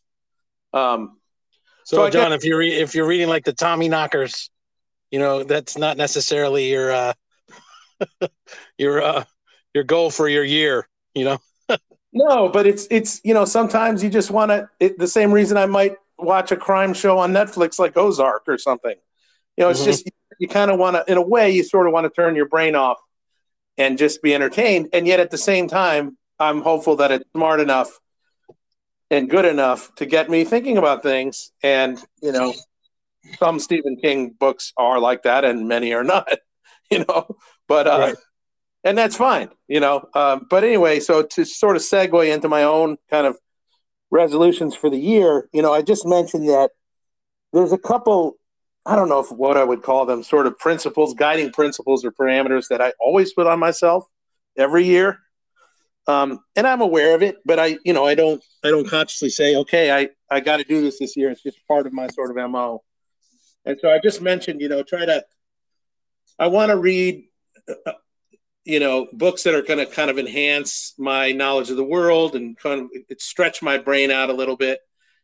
I also want to read in a way that stretches my, moral sensibilities and my spiritual life a little bit, So a lot of my reading, adheres to that in one way or another. For example, I'm always reading something of a spiritual nature, no matter what I'm reading otherwise. And that's just to sort of try to feed my soul a little bit. So that to me is a sort of an annual resolution that I'll continue, of course, this year. It's a little bit like Dickens Fest for you. It's just kind of I'm going to be doing it, until I can't read anymore. And hopefully, so that's one. I've talked about self-education. The other thing that's important for me, and I've mentioned it on the show, and you know this very well, and I'll continue to do this again for as long as I can read, is I want to swing the pendulum between fiction and nonfiction. There's something about that dynamic that I really enjoy. Dive into a fictional world, sort of feed that side of my imaginative brain, and then learn about something that I don't know, or then just kind of think more deeply about a topic that I'm interested in a nonfiction way. So I do that all the time. It's not like all of this. It's not set in stone. It's not like, okay, I read a fiction book last week, so I have to read a nonfiction book this week. It's not like that. Sometimes you get on certain runs, you want to read a trilogy, you want to read in a certain genre, whatever. Or we're reading to prepare for one of these shows. But I'm always going to vacillate between the fiction and the nonfiction. There's a kind of a dual hemisphere aspect to my reading brain. I don't know why, but I just really like that back and forth. And I don't think that's ever going to change for me. Mm-hmm. Now, and then just to sort of wrap this up, but when I was thinking about 2022, and I don't know why this kept popping into my head, but it did. And it's very interesting because it connects very much to one of the books you gave me for the Christmas exchange. So I was thinking about this, and I think like in the last 5 years in particular, I really don't know why. It may have something to do with just aging, getting older, being more reflective. I don't know. But I found myself reading more about the natural world. And by that, I mean, it could be trees, it could be, oceans, it could be a certain species of animal. It could also be space, or the limits of space or whatever, anything about, and it also very much for me leads me towards poetry and some of the great poets. So I was thinking about that. And I think I think it is connected to kind of where I am in life. And I've just found a lot of, I guess I would put it this way. I found a lot of fodder for reflection in reading about the natural world, both in terms of like, our relationship to it, but also, and this is going to sound sort of highfalutin, but I don't know how else to say it, but also just, I feel that there's wisdom to be gained. The more we look at the natural world and learn about it, there's wisdom to be gained there that I feel somewhere, inside. I'm not saying I apply it, but I think that's drawn me to reading more about the natural world in the last few years. And, I could list a number of examples of books that, talked about the book I read called The Moth Snowstorm last year, which connected the natural world to joy and how that might actually impact, human policy about the environment, which I thought was really interesting. Or, I read a book about the octopus and what a fascinating species that is. And, a couple of years ago, we talked on the show about a book called The Hidden Life of Trees. That book really resonated with me in ways that sort of surprised me, frankly. So I'm going to do, that is the one thing I'm going to try to do a little bit more of this year, is just make sure that I continue that sort of education and that kind of fascination with reading about the natural world. And that's why your choice of Rachel Carson, may slot right in there this year, at least one of the 3 in the trilogy. But, we talked earlier in the show, it's kind of a gut thing sometimes, and my gut, my instincts are kind of pointing me in that direction, and I'm going to try to follow that in 2022. So those are my thoughts on how I want to spend my year in reading. And it would be interesting to hear from any of our listeners, whether they have any ideas about how they'd like to spend their year in reading. But either way, maybe this will get you to, think about that in a way that you haven't before. Ooh, great call to action there, John, as they say in business. As they say in marketing. Yeah, actually, great reflections and resolutions, John. Yeah, I think, we weren't necessarily thinking about this or talking about it even, but I definitely noticed that for your reading in particular, like you were gravitating more towards the natural world, really both fiction and nonfiction. And that did inform my choice of the Rachel Carson trilogy. But, again, like for you, this exercise has helped you to take a step back and maybe notice that. I think you probably noticed it all along, as you were saying, but like just kind of observe the pattern from the last few years. And I don't think, I'm a fellow dork, but I don't think anything you were saying was too highfalutin or grandiose. I think that's just kind of, perhaps where we are in life, but also just as you continue to read and educate yourself, you sort of gain these perspectives on, sort of who we are and where we are, and what we're doing to that environment. And furthermore, I like that you brought in, because one thing that I admire about your reading life that I really don't have as much, I do spiritual reading, but not with the discipline is the correct word with which you do it. Because I know you've always had it. You go to John's house and you see his reading station, there'll be whatever book he's reading, and there'll be 2 or 3 volumes of spiritual writing. And it's the same thing with his wife. And I don't have that, and I'm not going to pretend like, I'm going to start doing it tomorrow. And that's John's journey, and it's interesting that you brought it up, because that it is a really legitimate part of your reading life, and makes sense that it would remain one of your goals. But also, those things, I can say this as your brother, you don't say this yourself, but that feeding of your intellect and your spirit, has a way of coming out in all the discussion that you engage in about books. It does pay off. But I like that. I like that you brought it up. I kind of admire it. So I'll sort of leave it there with my thoughts on your thoughts. Yeah. Well, thanks for that. And, I got to be careful. I really don't want to sound like I'm trying to be holier than thou with that. I'm really, and I'm not trying to be falsely humble either when I say that I think this is true of most of us. Most of that reading, whether it be spiritual or natural or whatever, I'm trying to figure out how to live life. really, you know. Yep. Yeah, good point. Yeah. You know, it's the same reason, you know, that Dante's, you know, epic poem begins with he makes a point to say that, you know, there was a man walking through the woods in the middle of his life, and he was sort of wandering, a little bit lost. And I'm not saying I'm not over dramatizing, saying I'm lost in the woods, but I'm trying to figure out how to lead a fruitful life, and that's all there is to it, really. And I sense that there may be something for me helpful, both on the spiritual side and reading more about the natural world. But that's all I know. But but that's why we read, is to explore. And anyway, the more you talk, the more pretentious it sounds. So maybe we should. Well, but anyway, we will move on. But I'm going to give you 4,237 extra points for the very well employed Dante reference. That worked. Yeah.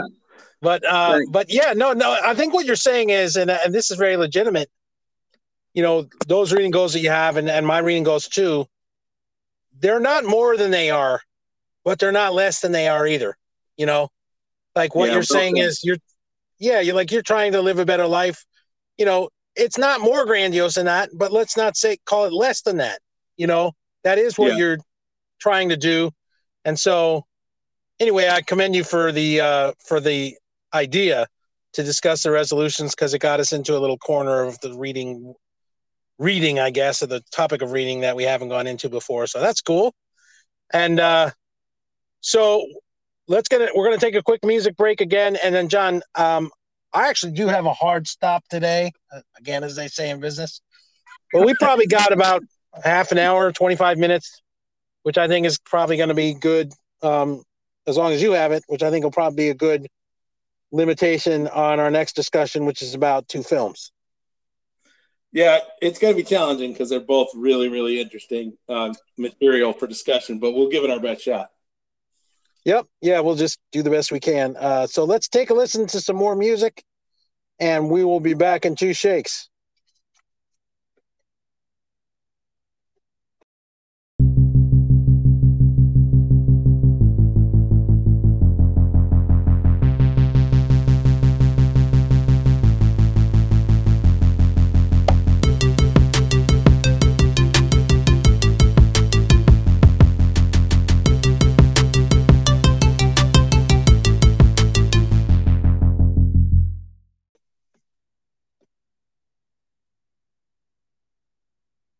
Well, I can't believe I actually said two shakes, but you know what I mean. That's the best moment of this whole show. Oh man, this is live, folks. This is live. That's so great. Meant no offense. Okay, so here's what we're going to talk. John and I are really into this because we do a lot of nerdy talking about movies, and John does an annual list of his favorite movies every year. In which he does a great job of articulating not only what his favorite movies were, but why he likes them in kind of a short space. So, but in this case, there were two movies we both saw recently. We both had been discussing. One of them we were both equally, absolutely fired up, about as high as you could get fired up to see. And we're going to hit that one second. That's called The Tragedy of Macbeth, which was written and directed by Joe Coen, one half of the Coen brothers for the screen. The other one, which we're going to talk about first, if you're game, John, is a literary adaptation of the epic poem called Sir Gawain, however you say that, and The Green Knight. That was turned into a film at the end of last year that was directed by somebody named David Lowery, and it's based on that medieval poem, which I'm going to turn over to John in a second because I don't have any idea how old that poem is. I know it's an epic poem, an adventure tale, and we're going to get into it. But John, I know to get the ball rolling on the discussion of the David Lowery's film called The Green Knight, which I just watched over the last couple of days. I know you went back and you read the epic poem. I have not read the poem. Can you give us your impressions of the poem really quickly, and then lead into why? I hope it's not saying too much to say this was John's #1 film on his list for last year. That's right. So why don't you tell us a little about your experience of reading the epic poem? If you know the year, that would help. I don't know. And then segue into your thoughts on the film, and then I'll come back and respond to your thoughts. The only other thing I want to say before I kick it over is that John saw the movie, was really inspired by it. It became his #1 movie of the year. I saw the trailer, wasn't very interested. Then I saw John's list. I thought maybe I'm missing something. I went back and watched it, but we have not really discussed both of our reactions to it. So, John, I'll turn it over. What about the original work, and why is the film so effective for you? Yeah, I'm loving this discussion. This is going to be a lot of fun, kind of a fun tangent for us to go on here. But yeah, well, like you mentioned earlier about how your memory sucks. I'm your twin brother. My memory sucks. I certainly do not remember what year exactly the poem comes to us from, but so I apologize for that. I think it's, 1200s, 1300s, certainly, firmly medieval. But it, written by an anonymous author. So the actual writer of this epic poem has never really been discovered. And it was the movie. I've had it on my shelf for a long time, but it was the movie. After seeing the movie and just finding it to be really interesting, I was just you just don't see films made from that kind of material these days, especially these days of like the MCU, Star Wars, the Disneyfication of everything. You certainly don't see a lot of movies being made based on anonymous epic poems written in the Middle Ages. So true. I really wanted to go, and it's not long. So I really wanted to go back and read it just to kind of see what they were drawing from. So I found the poem to be the poem is not long. Yeah, because the film is fairly long. The film is fairly long, but they take, there's certainly liberties taken, which I actually appreciated in the movie, which I'll get to in a minute. But the poem, I found I really enjoyed going back to it and reading it. I mean, there's something about, we've talked about this on the show before. I know epic poetry in particular is one area that, if we don't want to use the word intimidated, I think you're just not that interested in, or you find to be challenging, but I've always found it to be kind of interesting. So whether the above. Yeah, whether it's Homer or a book that I've championed with you a zillion times, Omeros by Derek Walcott, the poet, or what have you. So, but the poem is really, it's not that long to get through. It's kind of, it's episodic. Like the basic structure is like the movie in that, there's a knight who's, the bare bones plot of the Green Knight is there is a knight who is connected, who's the nephew of King Arthur. So it's an Arthurian sort of legend.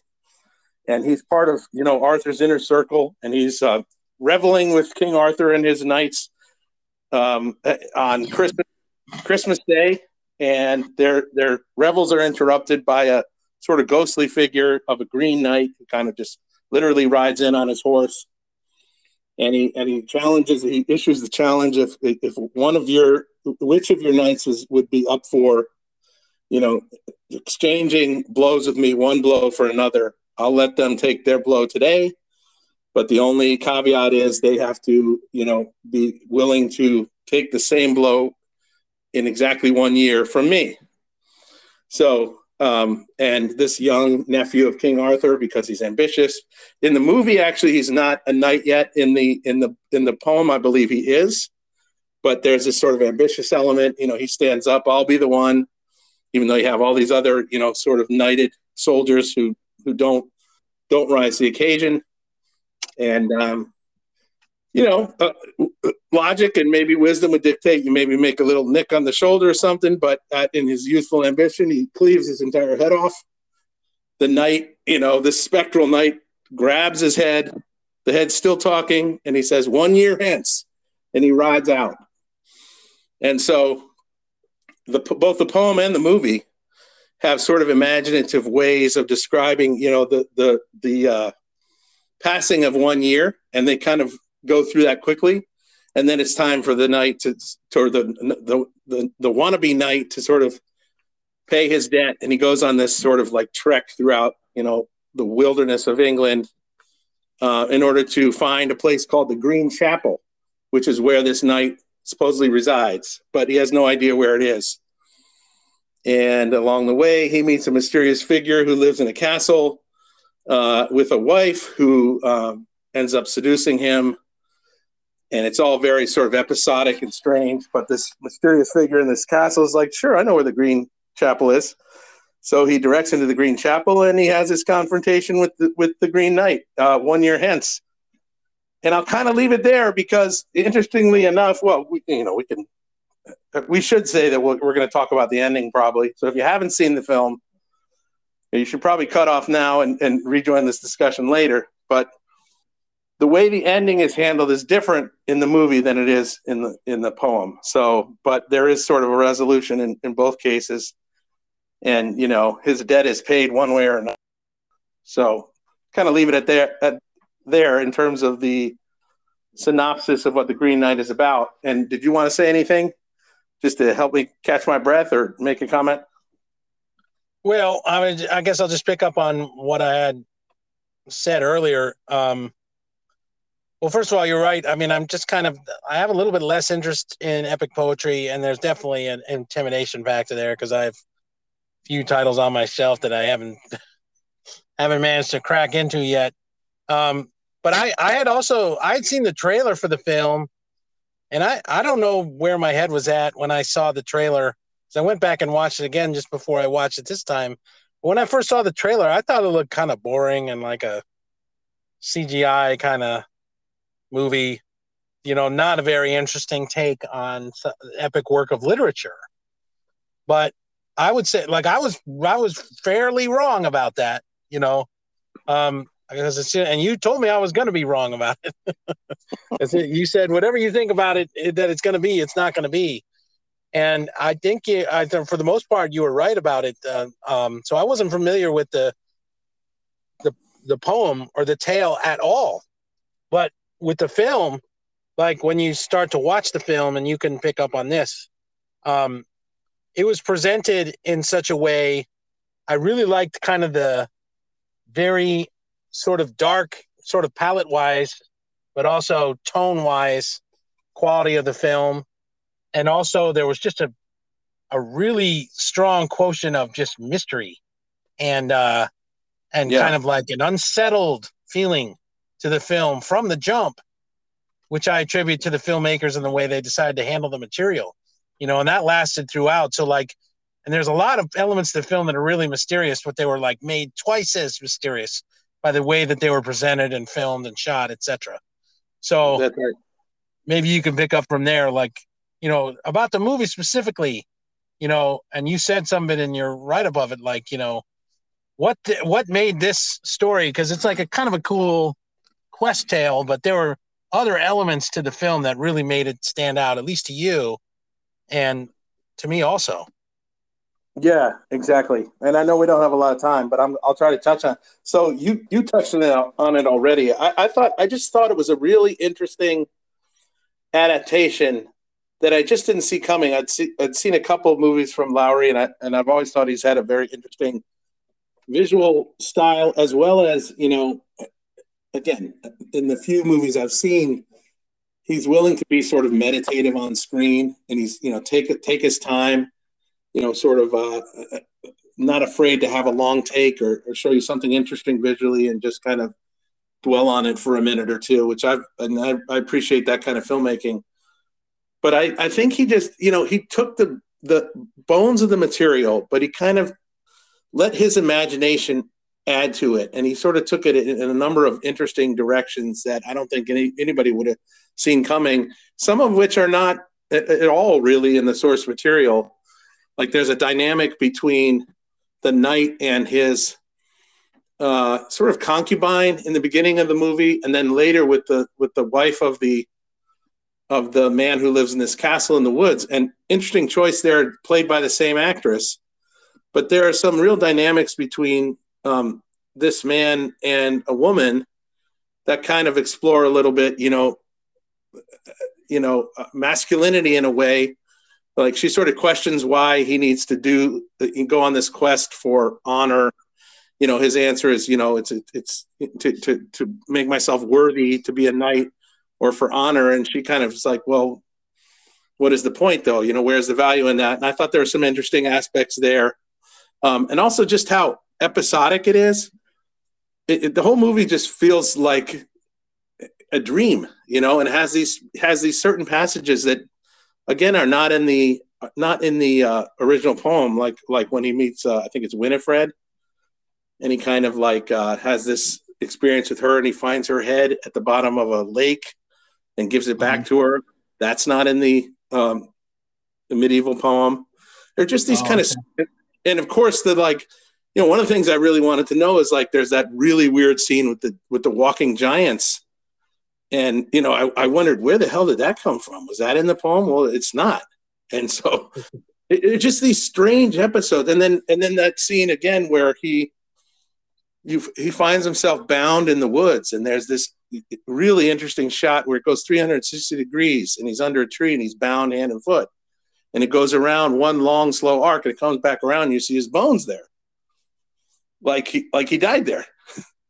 And then it goes around again and he's back, where he was before. And it's never really explained, So it just touches like that I found to be really cryptic, but also just really interesting choices that he made, in both visually and in terms of what he did with the story, that just gave it this odd, dreamlike element that I just found really interesting, both visually and just kind of intellectually. So that's really what I appreciated about it.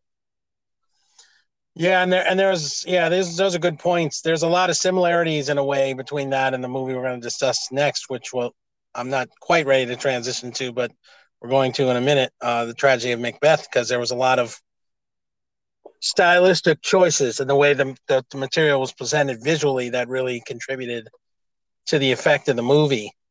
But absolutely. In the case of The Green Knight, I thought there all those things you said. I noticed a lot of really slow and kind of longish takes with the camera, that kind of had a way of just they're like awkward silences in conversation. You're like, is somebody going to do something? And they were all over this movie. But not only that, it was all that nerdy stuff. There were many scenes that were really dark. I mean, literally dark. And they were so dark, you could barely even see what was happening. Or you could see shadows moving around, so in some instances through the movie, there's a lot of minimalist light, in a lot of scenes that gave it this murky feeling, and I thought, and I didn't know which parts of it were sort of imagined and which part were in the original source material, but it all worked together as one kind of, the word dream is really sort of apropos. And that's kind of what I didn't expect so much. I thought it would kind of be more of a choppier and more of an edited experience. And this wasn't like that at all. It was just really kind of languid and slow and dream-like, or the scene where he plunges down to get the woman's head, which is fascinating to me that wasn't in the poem at all. Because, it said Saint Winifred, I think. And the movie has a lot of title cards in it, which, by the way, I'm kind of a sucker for. I know it's just kind of like a gimmick, but when movies put up chapter 2 or something like that, or this movie has a lot of that stuff, and that kind of sucks me in. That was in The Power of the Dog, and other movies Quentin Tarantino does that a lot, etc. I'm kind of a sucker for that. You could argue that it's like a gimmick, but the scene where he plunged, even the design of those title cards was different in every one, and I thought that was really cool too. Yeah, it was really cool. It was visually interesting. Again, you don't see it everywhere. But even that scene where he plunges for the head is kind of almost a metaphor for the whole movie in a way. It's it's dark, plunge through murky darkness, and then there's a skull at the bottom. And I mean, and the other thing I got to say, just really quick, and then we'll talk maybe for just a couple of minutes about the ending.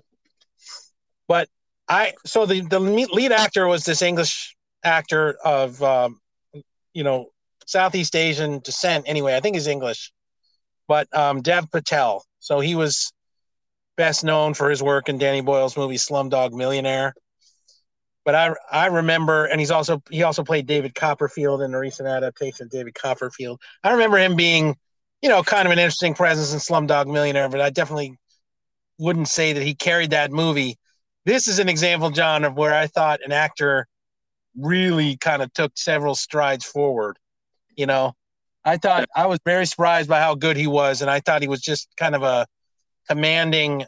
If he didn't work, the whole movie wouldn't work, and I thought he was excellent in the movie. I couldn't agree more. I thought that's one of the real strengths of the movie is his central performance, and I think he just kind of explodes on the screen. He's got a ton of charisma. He does. He really kind of carries this movie, and I liked him before, but this is the movie that definitely it'd be really interesting to see what he does next, because it just shows kind of what he can do. There's a scene where and he runs the gamut. There's a scene where he's like posing for a portrait and he's being all ridiculously like foppish and vain, and it's hilarious. But other times he's truly, scared out of his mind, and you really buy that he's in great peril, or confusion. And I thought he was fantastic in it. Even to the point where, when they sit, it's actually the opening image of the movie, but when he finally sits on the throne with the crown and with the scepter, he looks regal. He looks great there too. So I thought he was excellent. And I just want, there's a whole, we could go on and on, but there's something really interesting in this movie. And I've only seen it once. I'd have to unpack it more, going on about time and just kind of the nature of time. I mentioned already that kind of long, slow shot where it goes in a circle and he's alive and then dead and then alive again. And also, even down to the way, I thought it was fantastically creative how they use that little puppet show to show basically the passing of a year with that turning wheel. That's the play. And this is what was really in the play. There's a lengthy passage about basically the turning of the seasons and how one season, spring turns to summer, turns to fall. It's very florid and descriptive. So he kind of makes the same point. The poet makes the same point that, the wheel of time has turned one more revolution. But the way Lowry showed that, that's on him and the production team. And that's just a really interesting choice. And the movie's full of those choices. Definitely agree. Yeah, I really like that too. That puppet show thing was really fascinating, visually and as a device. Right. But, I've never seen anything like that before. So I thought me neither. Yeah. And we do have to move on. It's also interesting that both of the movies end with a beheading. So yeah, true. Do you want to say anything really quick about, because it's not a spoiler for Shakespeare, that's for sure. You want to say anything really quick about sort of the final images of the Green Knight before we turn to the tragedy of Macbeth? Well, I'm trying to remember exactly what you're referring to. You might as well just refresh my memory. What specifically do you mean? Well, I don't know if it was the last image, but at the very end of the movie, it was a little confusing to me. He's kind of, if you remember, he kind of has a resolution with the Green Knight, and then he makes his way back home. And then the movie starts to move very rapidly through time, speaking of time. And he becomes the king. All right. Yep. And it goes through sort of much of his adult life. And he seems to end the movie. He loses his son in battle and goes through. He marries somebody else other than his original muse, has a son, loses him in battle. And then he comes to this point of basically disrepute, or kind of like more of a ill-reputed state while he's king. He seems to have lost the respect of his subjects. And then they're all gathered at the end, and there's either a battle going on outside or something is rushing into the castle. And you get the impression that like there's a hammering on the door. You get the impression that like the Green Knight is coming back, but you never actually see it.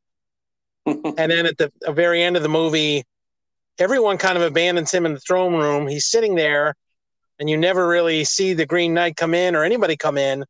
But then he loses he pulls off the. Oh yeah, this is going into. He pulls off the what do you call it? The sash that his mother had made for him. Yeah, and then he loses his head. Yeah. It just falls off as if it was severed. I can't believe I forgot that.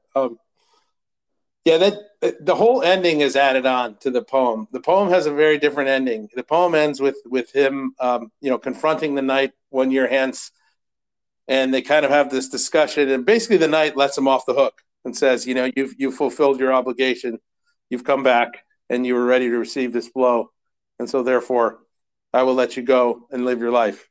That's the way the poem ends. So there's a lot tacked on, sort of imaginatively by the screenwriters. Which is very, I mean, we don't have time to dig into why that might be, but it's very interesting. And I think they're doing something with this whole idea about, pledging yourself to something, and then, whether you have the guts to see it through to the end or not, and whether there's, whether you're being true to that, or whether you're just kind of like, there's something about posturing going on in this movie, like posing as this great hero or warrior or king, but maybe not really having the inner strength to kind of, or the integrity to sort of see that through. And I would have to unpack that more to really think that through. But that final image, it's almost like it's saying, well, you were never really true to this vow, and now it's coming back on you, sort of thing. Yeah. Well, it's interesting that the ending of the poem and the ending of the film are so different. They took it kind of a different way, but it's, again, that scene with the beheading at the end is visually arresting. I guess there's a spoiler there, but Well, it does feel like he's sort of, and again, I go back to this idea that like maybe he was never really true to his vow in his heart, because it is interesting that they show his life and it does not unfold. He doesn't have this heroic ending to his life or happy ending. He loses his son, and eventually he loses his own life, So there's definitely a bit of a recompense in the end. He's getting abandoned by people at the end of the movie, Yeah. So anyway, okay, well, that's the Green Knight, and we have just enough time. We got like maybe 15 minutes or so within, sort of one of our normal or slightly larger length episodes to discuss the other film, John, if you're game, which is called the Tragedy of Macbeth. Now, we don't have to go through the catalog or the history of the Coen brothers, Joel and Ethan Coen, but this is the first movie that was made by Joel Coen since Ethan Coen decided that he didn't want to do movies anymore, at least for now. And Joel Coen was encouraged by his wife, the actor Frances McDormand, to take on originally she had, I guess, been asking him for years to do a stage version of Macbeth that she could act in. And he told her he wouldn't know what to do because he's not a stage director.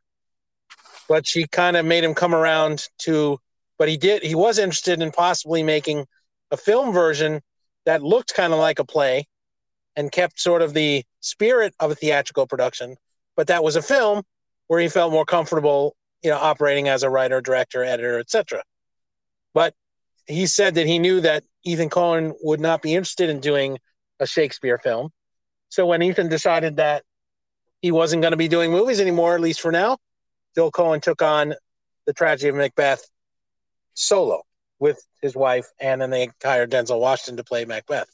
So this movie has been on our radars for at least a year, if not longer, because they were making it well over a year ago, and then they had to pause for the global pandemic, and then they had to pick it up again.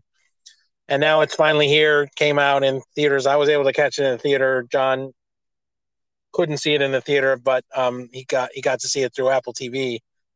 And so I'll take a pause, just kind of, I don't know where you want to come into commenting on the movie, John.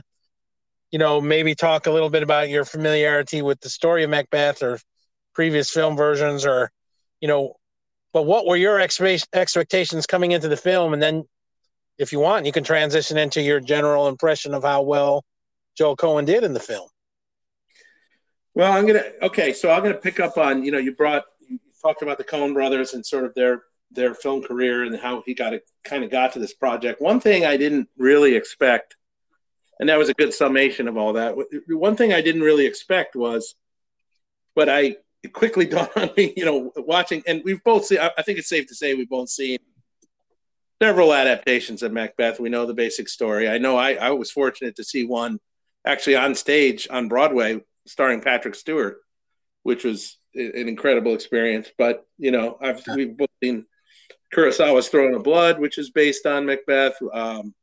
I think we've both seen Roman Polanski's film version of Macbeth. So, and there are many others.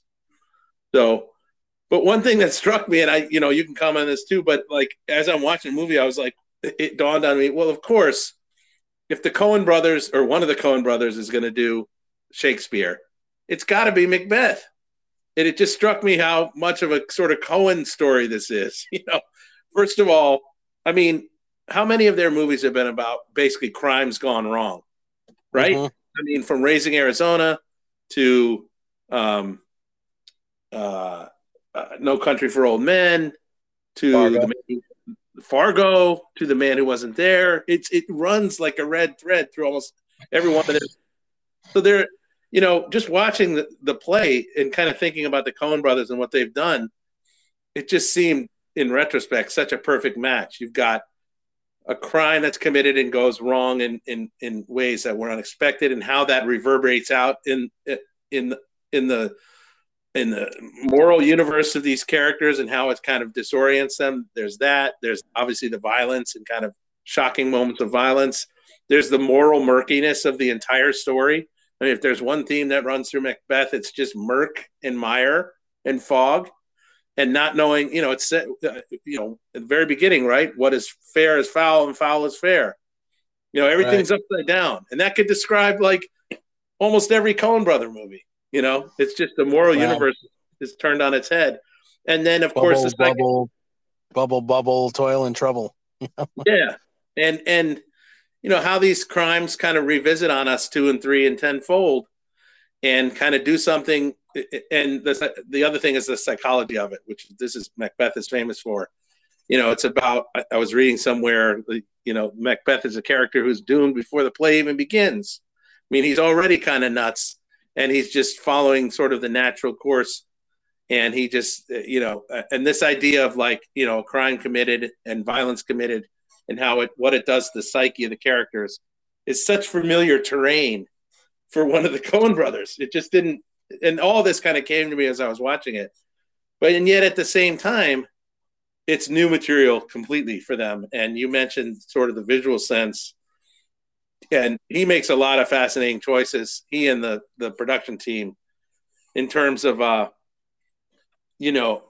making this movie almost, it certainly feels like a hybrid between film and the stage. And that in itself is a really interesting accomplishment. There's one more point I wanted to make, and then I'll kick it back over to you. But I was reading, much like you do when you read your Dickens books, you break out that G.K. Chesterton volume of sort of commentary on each Dickens novel.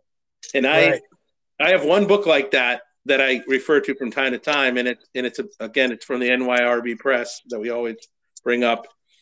And it's a book of commentary on Shakespeare's plays by Mark Van Doren, who was a Harvard professor.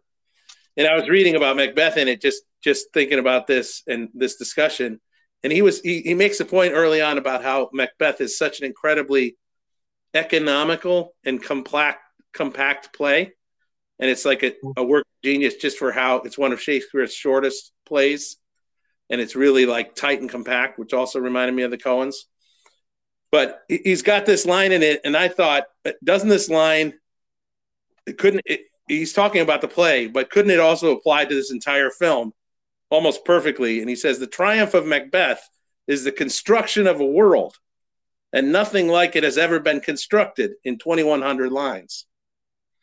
And I thought, well, that's the movie. It is the construction of, that's the triumph of this movie, is the way he was able to construct this world sort of artificially in order to reflect, a lot of the psychological themes that run through the play. Yeah, totally. I mean, it's funny because you mentioned the Coen brothers and their previous catalog and how well this fits into it. I mean, I was aware of that, but I really didn't experience the movie that way. I saw it as very separately from all the Joel and Ethan Coen films, even though all those connections and themes you suggest were all there, especially the moral murkiness. But this struck me as a very different thing.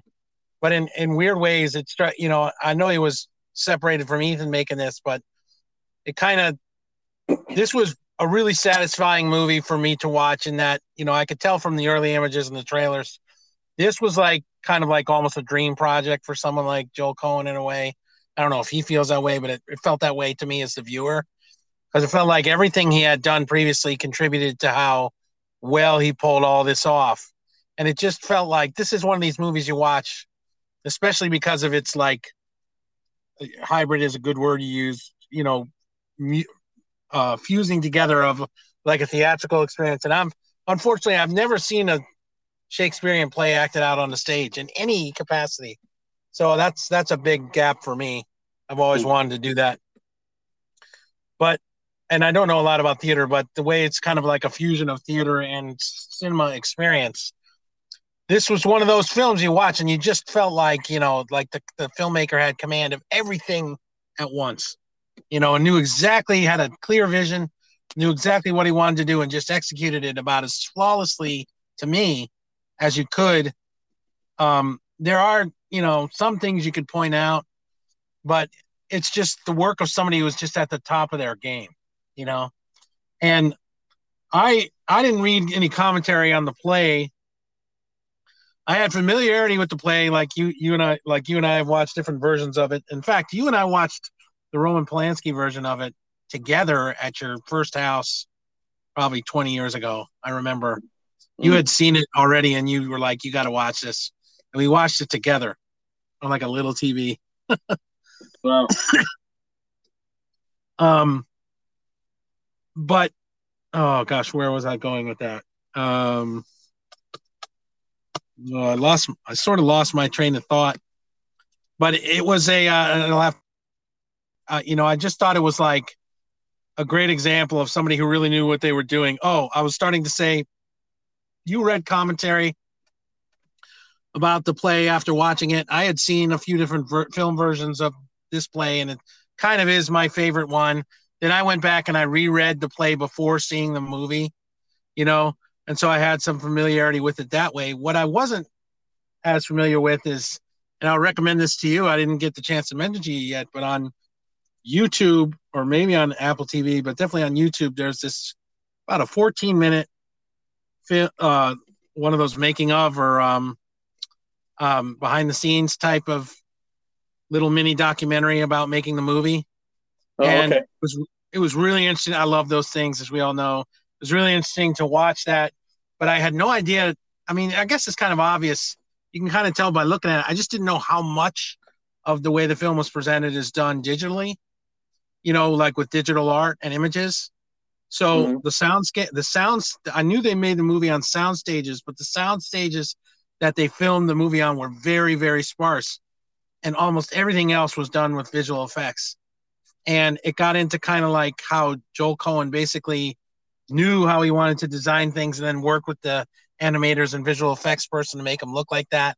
Like he did a sketch for there's one scene where the three weird sisters, the witches, are up over the head and they're sitting on these rafters. And he did a sketch of them. And it's one of the best shots in the movie. And probably my favorite scene in the whole movie.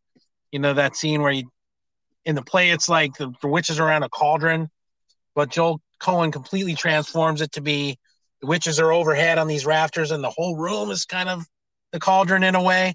Yeah. That's one of the most striking scenes of the movie. And he had sketches of exactly how he wanted that done. And it showed how they put it together with the animators and stuff. And it more effects than I thought, but the end result is really sort of ravishing, Yeah, it is, and it's interesting how I did a little reading about it too, and like a lot of the shots were kind of came right from his. He's both the director and the adapter here, which that sort of surprised me too, because I always see Ethan as more because he's published books, but as more of the accomplished writer of the two. But Joel Coen does the adaptation here, which I thought was, and that's pretty impressive, but he made a whole bunch of deliberate choices in terms of how he staged certain scenes and how they looked, whether it be the presentation of the three sisters played by one actor, the way they're reflected in that pool of water. There's two reflections and one body standing there. There's just all kinds of interesting visual touches. I will say, though, without I was surprised. I don't think it's a perfect adaptation. There are a couple things about it that frustrated me. I think it's incredible visually, but as an adaptation, I felt like it's very truncated. I almost felt like it was a little bit rushed.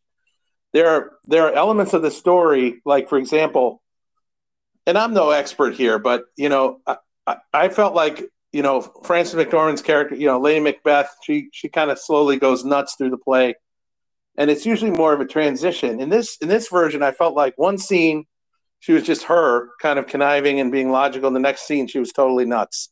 It was like a very abrupt, and I think that has something to do with the adaptation. They definitely took certain parts out. The other thing is, I have to say I was a little disappointed. One of the big scenes in Macbeth that I've always remembered is the Macbeth seeing the ghost when he holds a banquet after he's killed Banquo, and there's a scene with the ghost. And in this film, I think there's just a fleeting image once of the ghost of Banquo, and it's not any kind of confrontation or anything. And maybe this is just my own taste, I don't know, but I felt like that was sort of handled very quickly. The movie moves at a quick pace. And I think even though Macbeth is such an economic play, I do feel like this adaptation, there's a couple beats missing that I would have liked to have had. But, that sounds like it's nitpicky. But I do have to say, like, when I finished, I said I really like this version. It's really interesting, really creative. I still think I like the Polanski film version better. There's something about it that is grittier and kind of dirtier, and it's just a little bit longer. So I'm kind of surprised to say that because I'm such a big fan of the Coen brothers, but I was left wanting a little bit more. And there's also something about the artificiality of it that I respect, but maybe didn't love. So I really love this movie in general, but I don't think I could say it's my favorite version of Macbeth that I've ever seen. Yeah, that's interesting. I think it's up there for me. But some of those things are valid. I never quite put it together, but I think I agree with you on the scene with Banquo because that is very fast, and I was kind of hoping for like a creepier moment there, but it just kind of blows by. It feels kind of like a little bit of a lost opportunity, and then the end is kind of rushed. I feel like it's rushed in the play. The whole aspect of the army coming and inhabiting the woods and then cutting down the trees so it appears that the woods are coming out, that the woods are moving. Yeah. In the play, that's kind of rushed. But in this movie, that's like, I was watching it with my 18-year-old daughter, and she was like, I don't even know what was happening there with the branches and stuff because it just wasn't really explained. Like some of the lines say, like the woods are moving, but it was rushed so fast through that you didn't understand what that even was trying to suggest. That they had come up with this ingenious tactic to cut down the trees so that it looked like the trees. It's a way to advance the cover, in other words. But that wasn't even, that was very glossed over. The whole. Yeah, that's a perfect example. Not to cut you off, although I just did, but like I think the way he handled that was that scene with Denzel Washington opening the windows and all these leaves come in, and I've seen a lot of praise for that scene, but I kind of had an opposite reaction. Like, okay, that's kind of a cool visual, but that does not convey what is in the play to me. No, it doesn't. It doesn't. It was a great visual, and it has to do with the great photography and the images, and so there were flaws. Like I don't know if I prefer it or not over the Polanski version, but I can respond to what you're saying about Polanski. The Polanski version is much grittier, and also, of course, famously was shot like on locations in Wales, so it has this like very harsh. It's definitely a lot bloodier. It's not black and white. And I'm sorry, I cut in again, but not only that, but it was literally the first thing he did after the brutal murder of Fahrenheit. So it's like, it's very bloody, intentionally. Yeah, and there was kind of a purge going on there. And, if there's anything you can say about the Coen brothers, because they're so good, or Joe Coen is such an excellent filmmaker.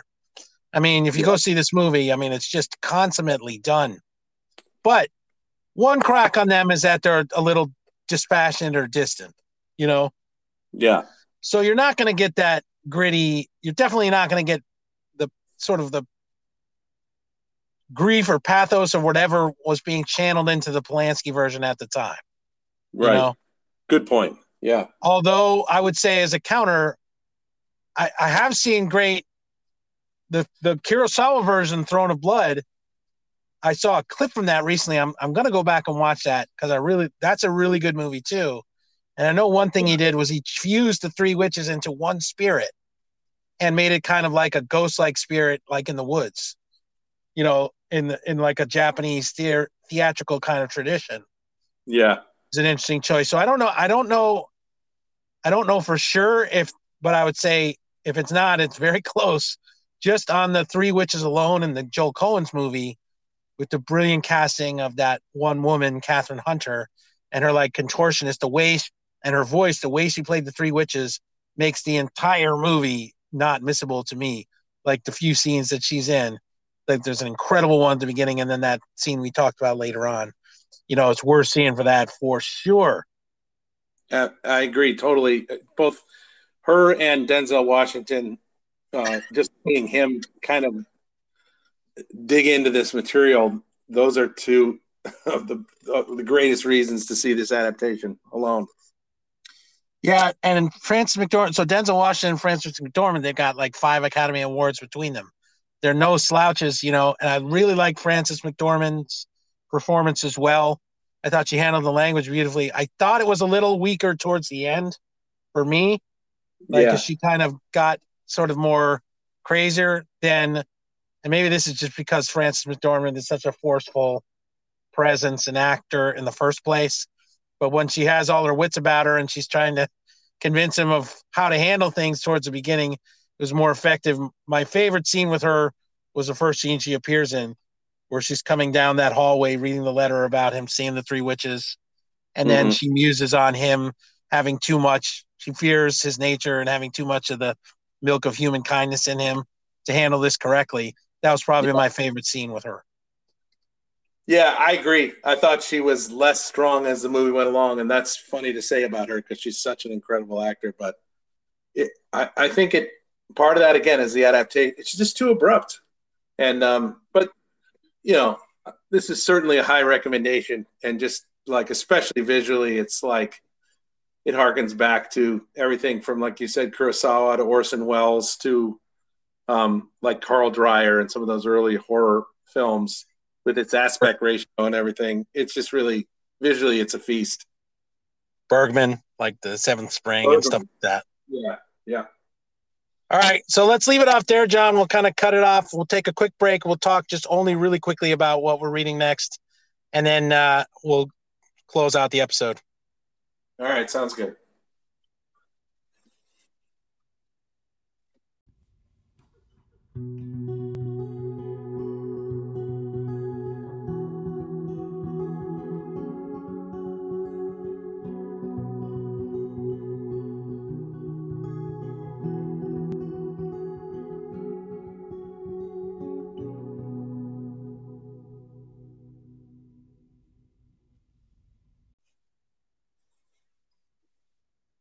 Okay, back again to wrap things up. John, I don't believe that we have really decided on what is correctly episode 44, the next episode. Have we? No, and this is part of us. You mentioned at the outset getting our sea legs back. We got to get back to teasing that at the end of these episodes so that people know what's coming. But this one we have to decide. Yeah, we got to do a little more work there. So we'll be posting social media and etc. Stay tuned for that. John, what are you going to be reading next? So then I haven't even told you this yet, but I bought this. I got a gift card for Christmas, and this is a novel that I just bought for myself because I've really, frankly, been interested in it, subject matter wise, since I first heard about it. But it's one of these books. It's kind of written by sort of an author right now, a woman of African descent. I don't know how to say her name correctly, but it's Gyasi, Yaagyasi.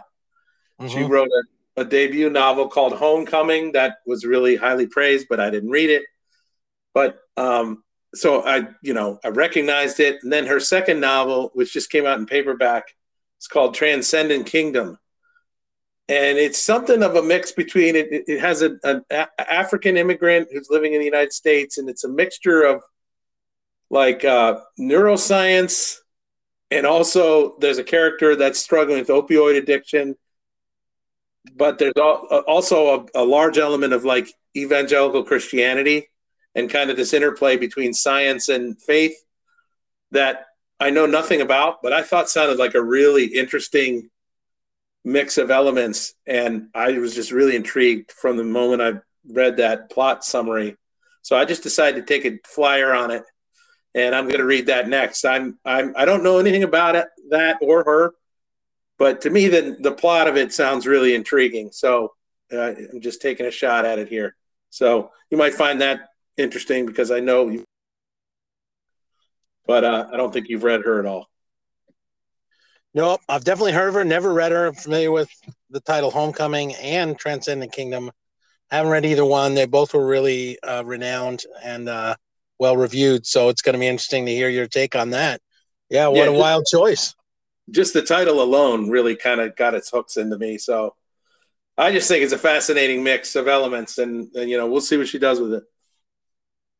Yeah, that's going to be interesting to hear back on. And I'm going in kind of a really interesting direction too.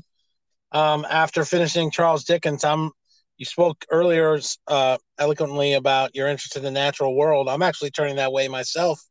There's a book I heard about. I saw it on a top 10 list for nonfiction books that just kind of drew me in.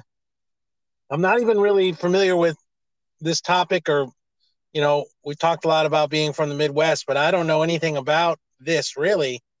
But the book is called, I think it's Death First. I believe it's called The Death and Life of the Great Lakes, but it might be called The Life and Death of the Great Lakes. But I think it's called The Death and Life of the Great Lakes. And it's written by somebody named Dan Egan, who's like a newspaper reporter in the Midwest. And it's nonfiction, and it's about the ecological disaster that is like right on the doorstep of the Great Lakes themselves. It's about the Great Lakes and the state they're in right now, and how they're, overlooked as being like, 25 or 30% of fresh water throughout the globe, a freshwater source across the entire globe. But according to this book, they're on the precipice of just literal death, like ecological disaster. And it's part environmental missive and part reflection, but also part investigative reporting on how they got to where they are. And it seems like it's kind of a prescription to how to get them back out and into a healthier state. And it just drew a lot of attention, won some awards, and the description of it looked really interesting to me. And I was just fascinated by it because I really don't know a darn thing about the Great Lakes. So that's my next read. Yeah, when you told me about this, I was really lit up. I had never heard of it. It sounds like the kind of book that I would totally read, but just to not know anything about it, and then you told me that you're going to read it next, I flew into kind of a fit of rage, jealous rage. But then I calmed down. And it's interesting, just as a side note, because towards the end of the year, I really effusively praised that book of essays that was written by Megan O'Geeblin. Again, I'm probably murdering the pronunciation of her name, but she lives in Michigan along one of the Great Lakes. And so there's a couple essays in that book about living there and kind of the state of things there economically and the culture there and whatnot. So that sort of intrigued me a little bit too, but that sounds like an incredible book. And I wildly applaud what a change of pace that is for you. So, although you're taking on two big, thick, meaty books in a row, so somebody's going to have to give you you need like a fast food meal or two after these like 7-course buffet meals you've been having. You got to go out and get a cheeseburger and fries. The equivalent of that for your next book. There's always Uncle Steve. There's always Uncle Steve. So I was going to say I usually go to Uncle Steve for that, but I've tried to address it in my list of 12 books I'm going to be reading. But this book actually isn't that large, but it's a big topic. I think some of the Great Lakes got into me through reading Annie Proulx's Bark Skins, and some of the lake culture around that. But I don't know. I mean, I just, you think about those gigantic lakes and, once you start going down that road, it's really interesting. I hope and expect to learn a lot from the book. So, but anyway, that's going to do it for episode 43. Something a little bit different for the book exchange. Hope you all enjoyed it. John, it's been great to have this sprawling discussion with you and hit so many topics. I feel like we've been talking for 3-4 hours, but we got it in somewhere around 2. And it's been great to get back into it. Yeah, I think our listeners probably, if they're still around at this point, probably feel the same way. But hey, listen, it's our first show back after a long hiatus. It's a little bit overstuffed, but we hope there's something along the buffet line there for everybody. And we'll be back in a more timely fashion for our next episode. But this has been fun. Thanks, Jude. Thanks, John. And enjoy the rest of your weekend. And everybody, we appreciate you listening. Until next time, this has been the Book Exchange Podcast. Take care. So long.